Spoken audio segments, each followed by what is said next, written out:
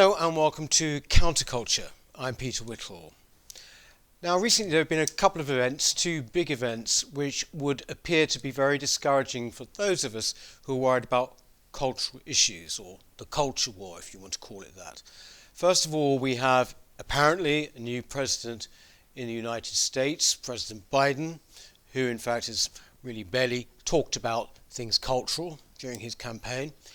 And here we had what appeared to be a turnaround at Downing Street and the adoption of what they call a less combative approach to cultural issues in favour of a more woke environmental agenda. So what does this actually mean for those of us who care about issues such as identity politics, free speech, and indeed the increasing dominance of wokeism in our institutions? Well, to discuss this today, I'm very pleased we have the author and emeritus professor of sociology at the University of Kent, Frank Furedi, and from the New Culture Forum, historian and commentator, Rafe Hadelman-Q. Thanks, Rafe. I want to start by asking really one question, and that is that before the election in America, some people were saying that actually Trump was the only person who was really there standing between us and the complete collapse of Western culture. I mean, was that pure hyperbole, do you think? And do you think that really those people should be worried now? I think it was a hyperbole, especially in the sense that Trump was often all talk and no action.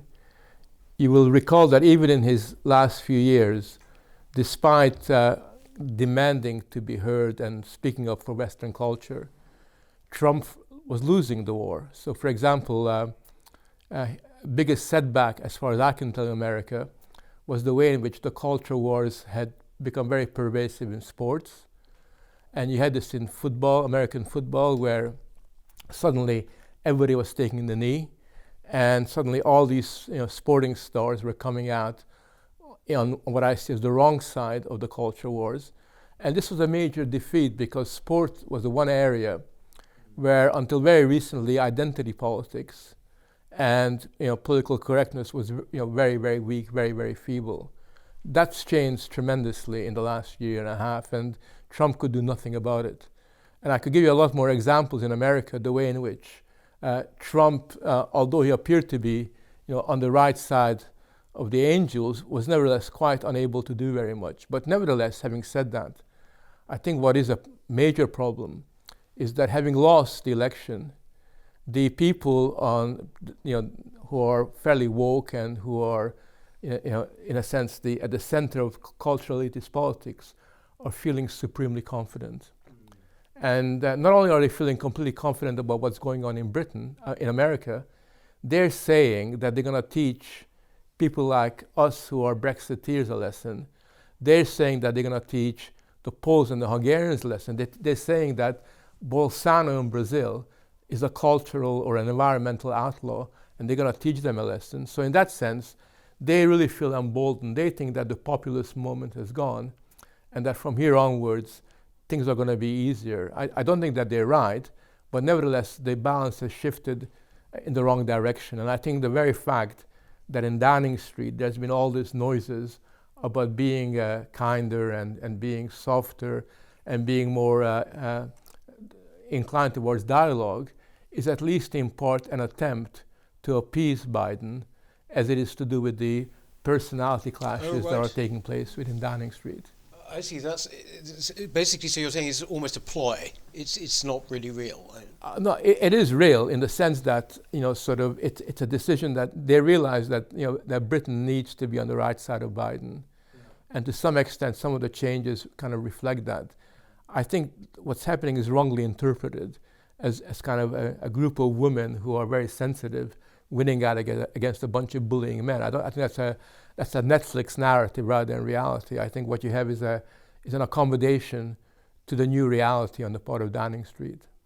I mean, the reference to the role of sports is interesting, isn't it? Because only a year ago, people were suggesting that it was sports that was actually going to be the scene where the pushback against wokery was going to be most visibly seen, because of the obvious ludicrous situation of men, trans women, men actively engaged in female sports and winning prizes when they clearly had an advantage. And yet we've seen in the space of a few months how soon that changed with people taking the knee.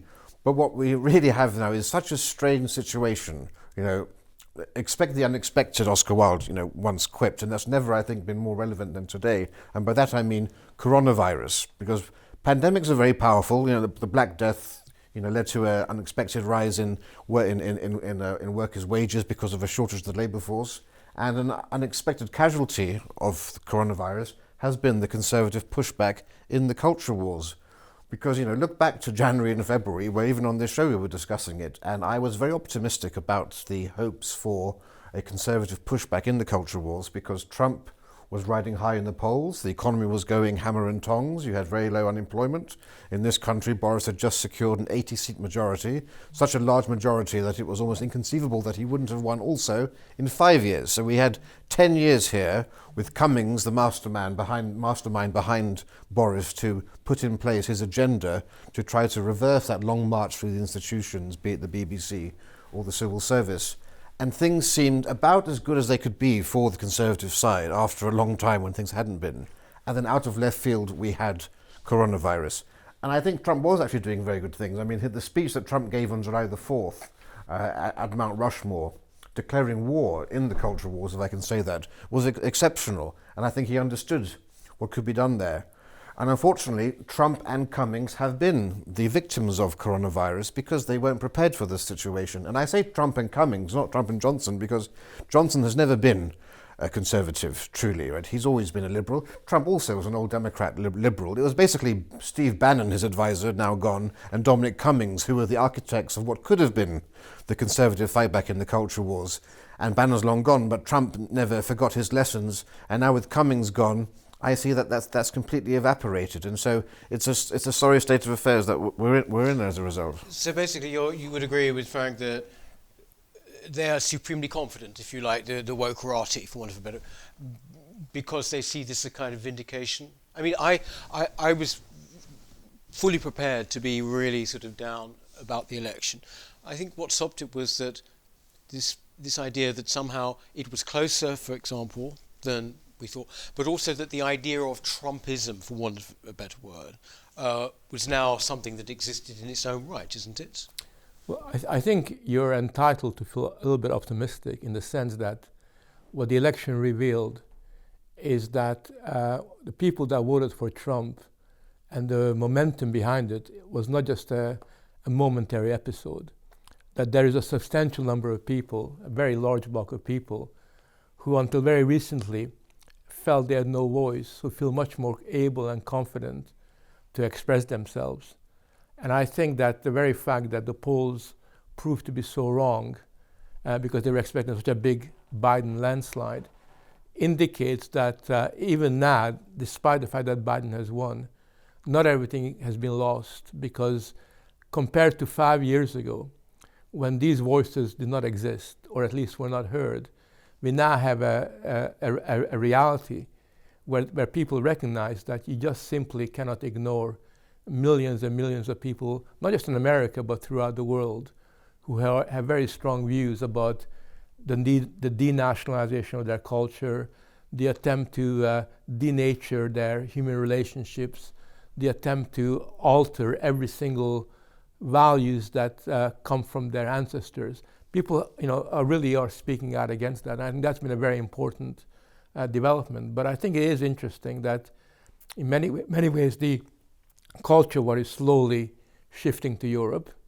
I think the European Union and its decision to make what they call European values on sexual relations, on family life, really important, make it foundational, and insist that everybody abide by that, is far more provocative than anything that I've seen. It's the first time I've seen the EU demanding that unless you accept our values on family adoption, unless you accept our values on marriage, then you are breaking the law, and therefore you are, outside you're outside where you should be. So I think in that sense, the American situation is now been exported to Europe, And I think it's in Europe that we're going to see the really big battles in the period ahead, because in Europe the situation is much more finely balanced. There's a lot of countries in Europe, Italy and elsewhere, where people are getting really, really angry at being, in a sense, prevented from having their birthright being recognized as important. But I think people are very, very angry here, aren't they? I mean, the difference is it doesn't appear to be expressed, or rather it's expressed, we all hear it expressed, but it doesn't seem to have a political outlet, does it, in the way that other European countries certainly have. No, and Boris Johnson has politically betrayed those people who elected him. He was given a mandate by the working classes. We've had a seismic shift in this country. Every generation goes through a shift. The Labour Party no longer represents the working class. The Labour Party is now the party of the university-educated elites, of the wokerati, of the urban classes, and it's now what once was Blue Labour. It's now the urban. It's now the working classes who are the backbone of the Tory party, and yet its elite hasn't realised it yet, and you've got this almost sort of, Louis XIV or Louis XVI in Versailles, completely disconnected from the reality on the ground. And it was, as I've said for months on this programme, it was only Cummings who really understood that fully, the degree to which the Tory party is no longer the Tory party of yesteryear. And, watching something like The Crown on television, you saw how Thatcher, when she came to power in '79, had to have a night of the long knives, and against overwhelming odds and the opposition of her cabinet and the Tory old guard, the establishment of the time, she brought in a huge shift and change in terms of bringing in people who understood the economic necessity of change. Johnson needed to do that with the cultural war that we're now facing. The 2020s are about culture rather than the economy of the 1980s, and he's failed miserably in that. And I don't think they understand fully the implications that has, not only in terms of losing support to Labour, but now with the departure of Cummings and anybody who actually understood the need to stand up for the family, to stand up for community, to stand up for democracy, to stand up for patriotism and old-fashioned values. They've now opened up once again a gap that they had sealed for people like Farage or the Reclaim Party and others, and they've shot themselves in the foot over that. It's interesting to me because when Downing Street came out with this, we're going to, well, they didn't officially, but this is the message, right? That somehow we're going to be less sort of combative on these issues. You sort of turn around and think, well, how were you actually really confronting them anyway? I mean, what were they doing that was so kind of upfront about it? I mean, it seems to me that whereas, say, Trump did his speech at Mount Rushmore and talked about taking away funding, critical race theory and all of this, Boris Johnson had to be kind of dragged to say anything about the Churchill statue, didn't he? Well, the bar has been set very, very low. So poor old Priti Patel is now the nation's bully. Yeah. And by that, all that they mean is that she basically said, do this and do that. Basically acted like any leader does in circumstances. That's bullying. Johnson, as you rightly suggest, has sort of talked a bit about doing stuff, and I think Liz Truss was beginning to challenge some of the transcultural stuff that's being institutionalized and was promoted by the May government. So that was a nice step, probably the only step in the right direction. But other than that, I was actually quite shocked by the way in which the government, in a sense, adopted almost like a technically neutral language when they talked about this Churchill statue and all these other things. I mean, you would have thought a conservative government would have used that as an opportunity to stand up for the icon of the nation, and they could have mobilized popular support around standing up for this is who we are, right? This is what being British is really all about. But instead of using that as an opportunity, they just kind of treated that as a kind of mild public order issue that could be dealt with by the mayor of London or some of his underlings. So I think you're right to say that there was a lot of all talk and no action, and not even a lot of talk about it. Because I think what was very interesting about Johnson is that even when it came to Brexit, you had this kind of performance, we'll get Brexit done and everything else. But you knew in your heart of hearts that when push came to shove, Johnson wasn't going to say, do or die. It wasn't going to have a clear red line. And I think that to me has been a big tragedy. I think issue now, the most immediate issue to worry about or to discuss and to argue about, is Brexit. Because I think that the scenarios that have been outlined are ones that may well lead to the watering down of what Brexit really means. I think we're living in this kind of new era where there's a lot of pressure to compromise and to kind of fall in line with the EU wisdom of what really should be done. And I think that a lot of the effort in terms of the kind of cultural concerns and conflicts has really got to focus in on this, just to make sure that betrayal is off the agenda. And of course the problem now is those key members from the Vote Leave team who were embedded at the heart of Downing Street have now left, Dominic Cummings and Kane. And if you think about it, just in general, just expand it beyond that, look at the last few months, look at the opportunities, as Frank's quite rightly said, the Churchill statue. Johnson wrote his biography of Churchill, right? Very bad book that it was as well. You had the ban on Rule Britannia being signed in the Royal Albert Hall. You've got now these golden opportunities of the hate crime bill that's coming in. So this is an opportunity for a free speecher to really seize the mantle. And then you have him, basically saying recently that it was devolution that was Tony Blair's biggest mistake. That revealed his true colours. Immigration, everyone knows, was the biggest failure of Tony Blair, or the biggest crime committed by Tony Blair. And the fact that he said that it was devolution really shows that he actually isn't a card-carrying member of the Conservative Brigade who want to see a reversal in the culture wars. And the fact that he has misstepped so often on all of these core issues, I think, reveals his true colours. And of course now what you have the expulsion of what was the one team in Downing Street who could have actually tried to steer the ship of state back onto a more sensible path.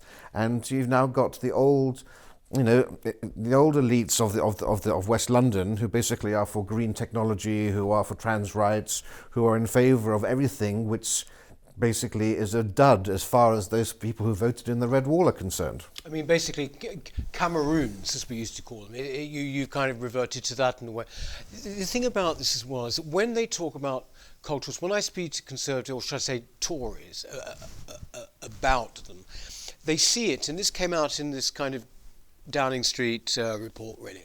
They see it as an issue, a bit like devolution. They sort of see it as this, we're going to go easy on that for a while. Whereas people like us, if you like, or most people I know, see this in a far more fundamental way as something which is really seriously happening before our eyes. Some people even talk now of a kind of quiet revolution going on, like a coup.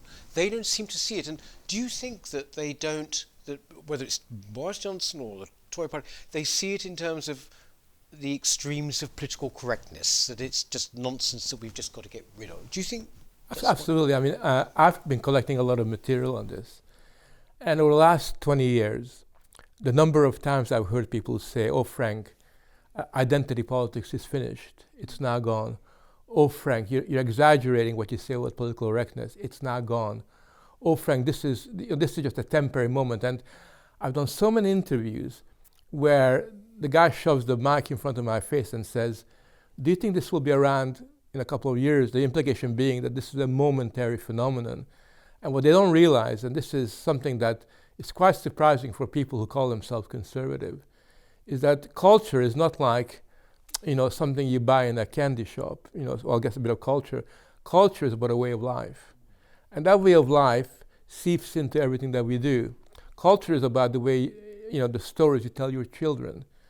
It's what the young generations are brought up on. The narratives about what it means to be British or what it means to be a human, they are kind of foundational, right? They're the basis on which our public and political life is conducted. And if that issue is not really addressed, an issue that pervades in every domain of human experience, then what you're left with is a situation where you're occasionally reacting to its most extreme symptoms. So you hear a BBC commentator saying something really stupid, and you kind of react against that. And people. We had fish people this week, didn't we? Yes. Not fishermen, fish people. Exact, fish fingers. Fish. Yeah.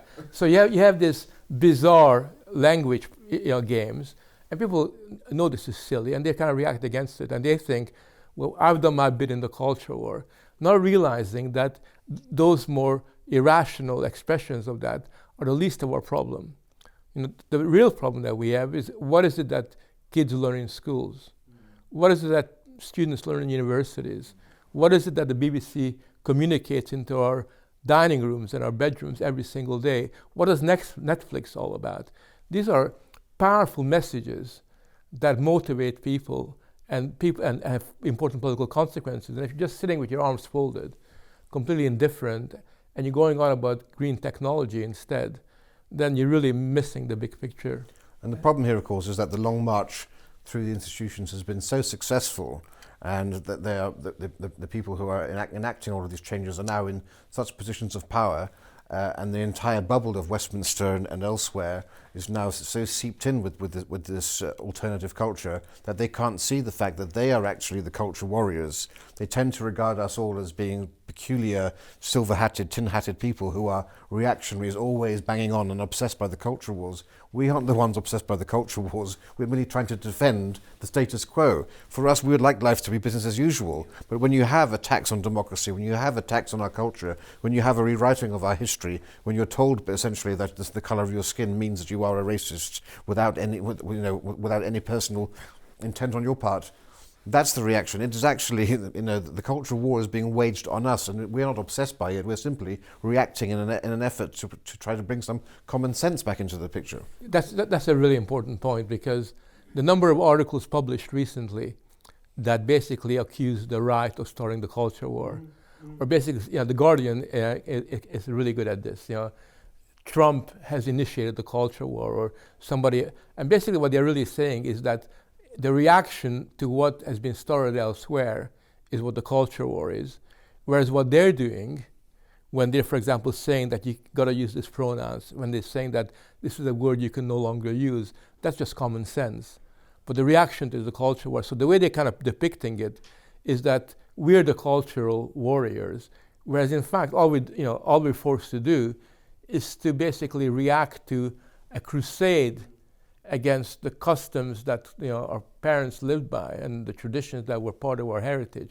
We're just standing up for them because it's being under attack. And I think that kind of reversal of reality is so powerful. It's so important to expose for what it is in order to have a grown-up discussion on the subject. Do you think actually, you alluded to it about COVID earlier, that it's not a conspiracy or anything, but it does feel like this is being used as an opportunity to further certain agendas. I mean, the BBC, actually said, didn't it, with the last night the proms, they sort of said, well, basically, the fact there's not going to be any audience might be a good time to refresh everything. And that's something you're sort of seeing, I feel, quite a lot, that somehow this is being used, people are atomised, aren't they? Would you agree or not, or do you think that's going too far, Rafe?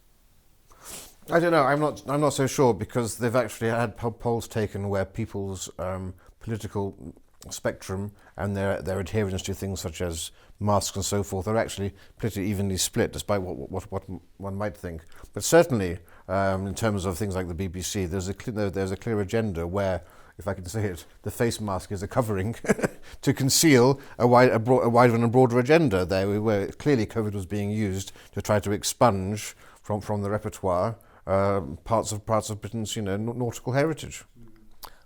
The way that I say it is that it's not a conspiracy, but there are pre-existing movements before the pandemic who are using the COVID situation to further agenda. A very good example is the way the mental health lobby has never ceased talking about the way in which there's going to be a mental health crisis because of the fact that people are locked up, and therefore their kind of therapeutic agenda of medical intervention, medicalizing our life is really, really, really strong.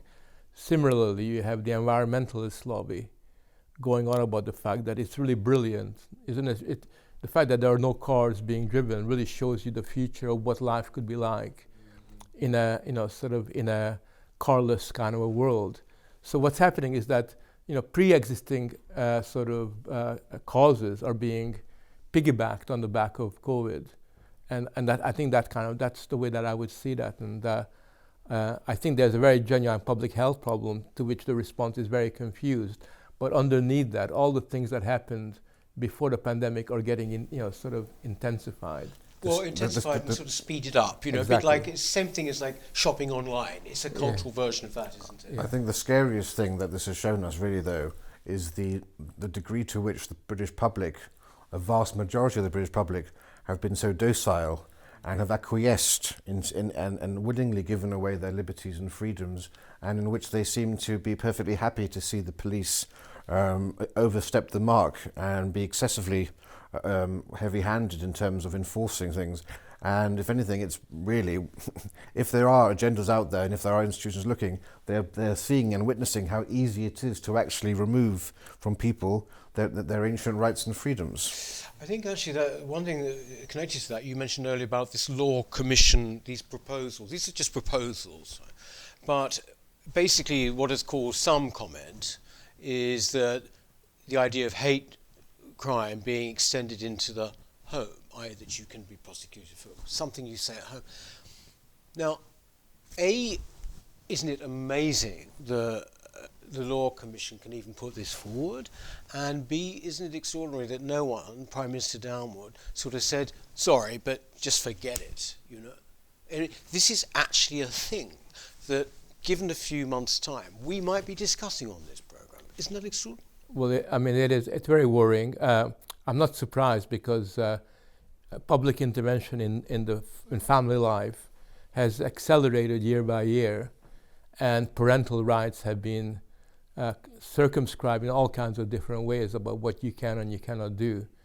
But I think the very fact that we now can no longer freely discuss whatever we feel like in the privacy of our own home is something that even in a totalitarian system they would have been very careful to do. I mean, basically, and I know this because I grew up in a totalitarian state. We used to have a situation where there would be all this propaganda saying the children can denounce their parents, and they're encouraging them to denounce the parents. But as it happened, very rarely occurred, because I think most communities, the families, were very, very strong, and parents didn't really worry about their children denouncing them to their authorities. I'm much more worried about what's happening, particularly in Scotland, where they're handing out these leaflets to children about what a good thing it is to do that. But they don't use the word denounce, but they basically, again, use this very neutral language, sort of very sensible language of you having to educate your parents, basically what's saying, which I think is far more insidious than what used to exist in the Soviet Union and East Europe, which was like kind of bull in a china shop approach. It's a much more subtle approach. I do think we have to really sort of put a lot of resources, a lot of effort into combating this, because although it's becoming an accomplished fact in Scotland, it's also happening in Wales, and it's only a matter of time before in England. This is going to become a major cause, and we have to be on alert and combat this. Absolutely, it's chilling, it's dystopian, and it needs to be called out for what it is.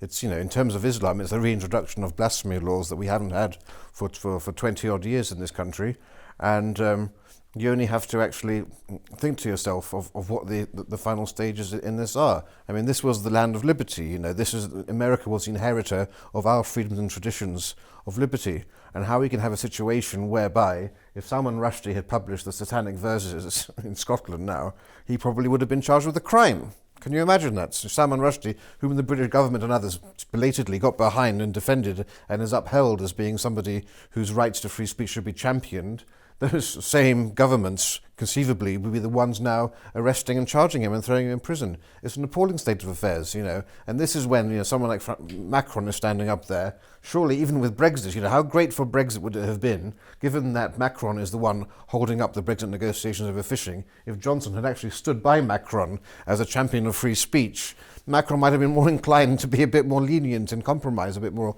on the fishing issues. I mean, there are just so many levels here on which Boris Johnson seems cack-handed and dishonest. And as I said, it all amounts to a political betrayal. I think it has been appalling with Macron as well. The way, as you say, that Boris Johnson didn't even mention Islamism by name, or it's all very, very sort of cloaked.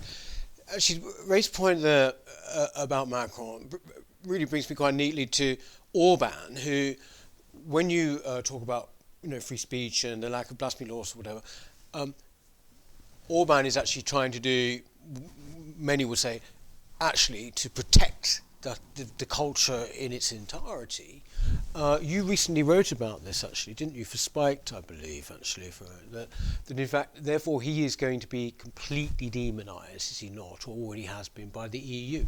Well, he's already demonized. I mean, people often equate him to being, like a Hungarian Hitler, and Hungary is often seen as being this horrible place. I mean, the fantasy picture of Hungary in the Western press is just unbelievable. The number of lies.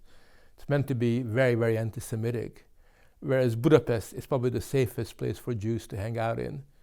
I always make the point that there are loads of Jewish restaurants in Budapest. You don't have any policemen in front of them. You don't need them. You got them in Brussels. You got them in Paris, where there are very major security issues.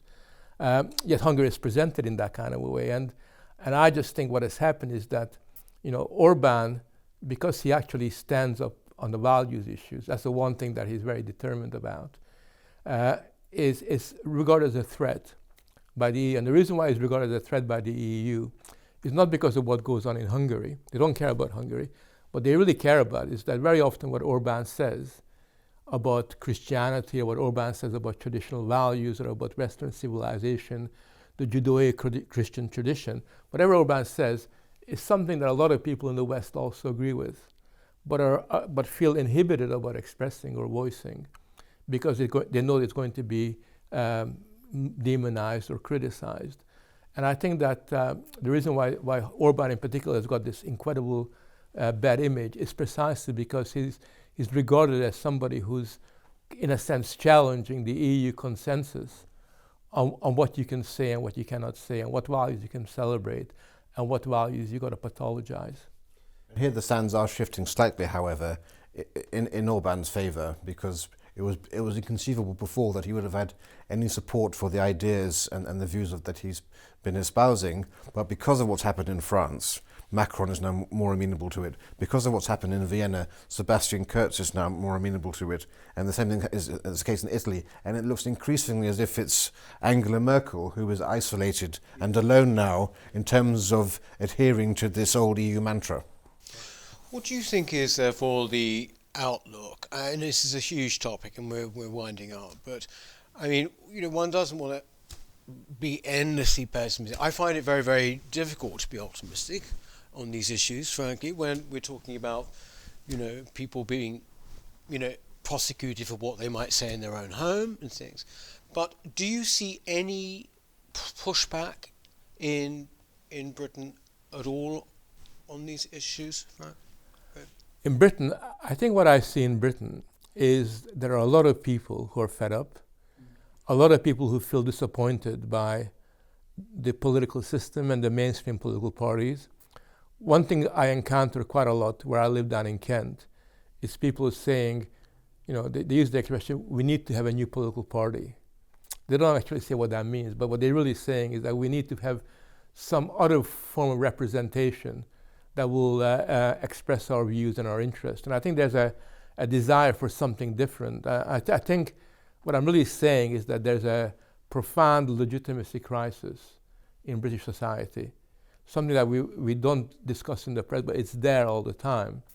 And precisely because there's a legitimacy crisis, people in mainstream Westminster are trying to clamp things down a little bit.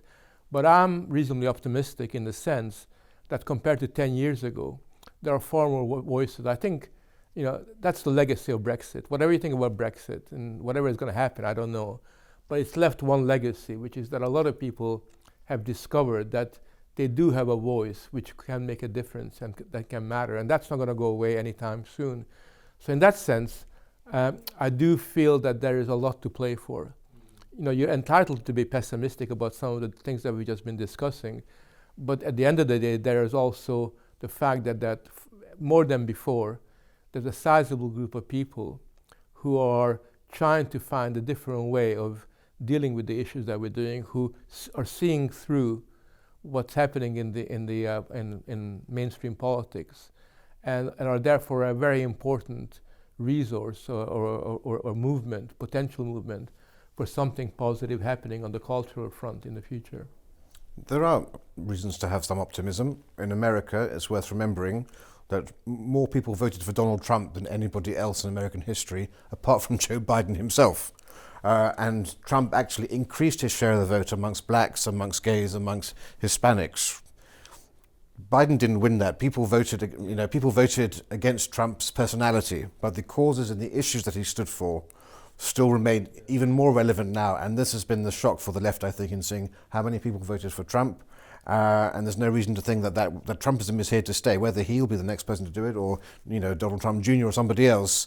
I think there's every reason to understand that had it not been for coronavirus, his agenda would have won. That's the American scene. And in this country, certainly I would say that it's the fact that you've got this new organisation of NRG, the Northern Research Group in the Conservative Party, which hopes to hold the heels of the Prime Minister to the fire over the Red Wall in much the same way that the ERG did for the European Union. And you have another group of MPs in the Tory party called Common Sense, who are trying to stand up against all of this wokery. And if they can finally, smack the Prime Minister around the chops and say, wake up to the reality of what's happening on the ground and where our new centres of support are, then there is hope there. Whether it's him or the next person to come along, I think those are two reasons to be optimistic. Well, I certainly hope so. We're going to be talking about this obviously ongoing. There's no question about it. I would finish with one point, which is that at least things are out in the open in an odd way, aren't they? People have played their hand. So, when you talk about institutions and how they're trying to change the way that they're run, and you now see the people, you now see who's running them. And I think that's something that's quite new, maybe. But thank you very, very much, Frank. Thank you very much, Ray. That's it for this week. We'll be back next time. And in the meantime, please do subscribe, won't you, to Counterculture, and to the channel, of course. So I hope you have a good weekend. Thank you. Bye.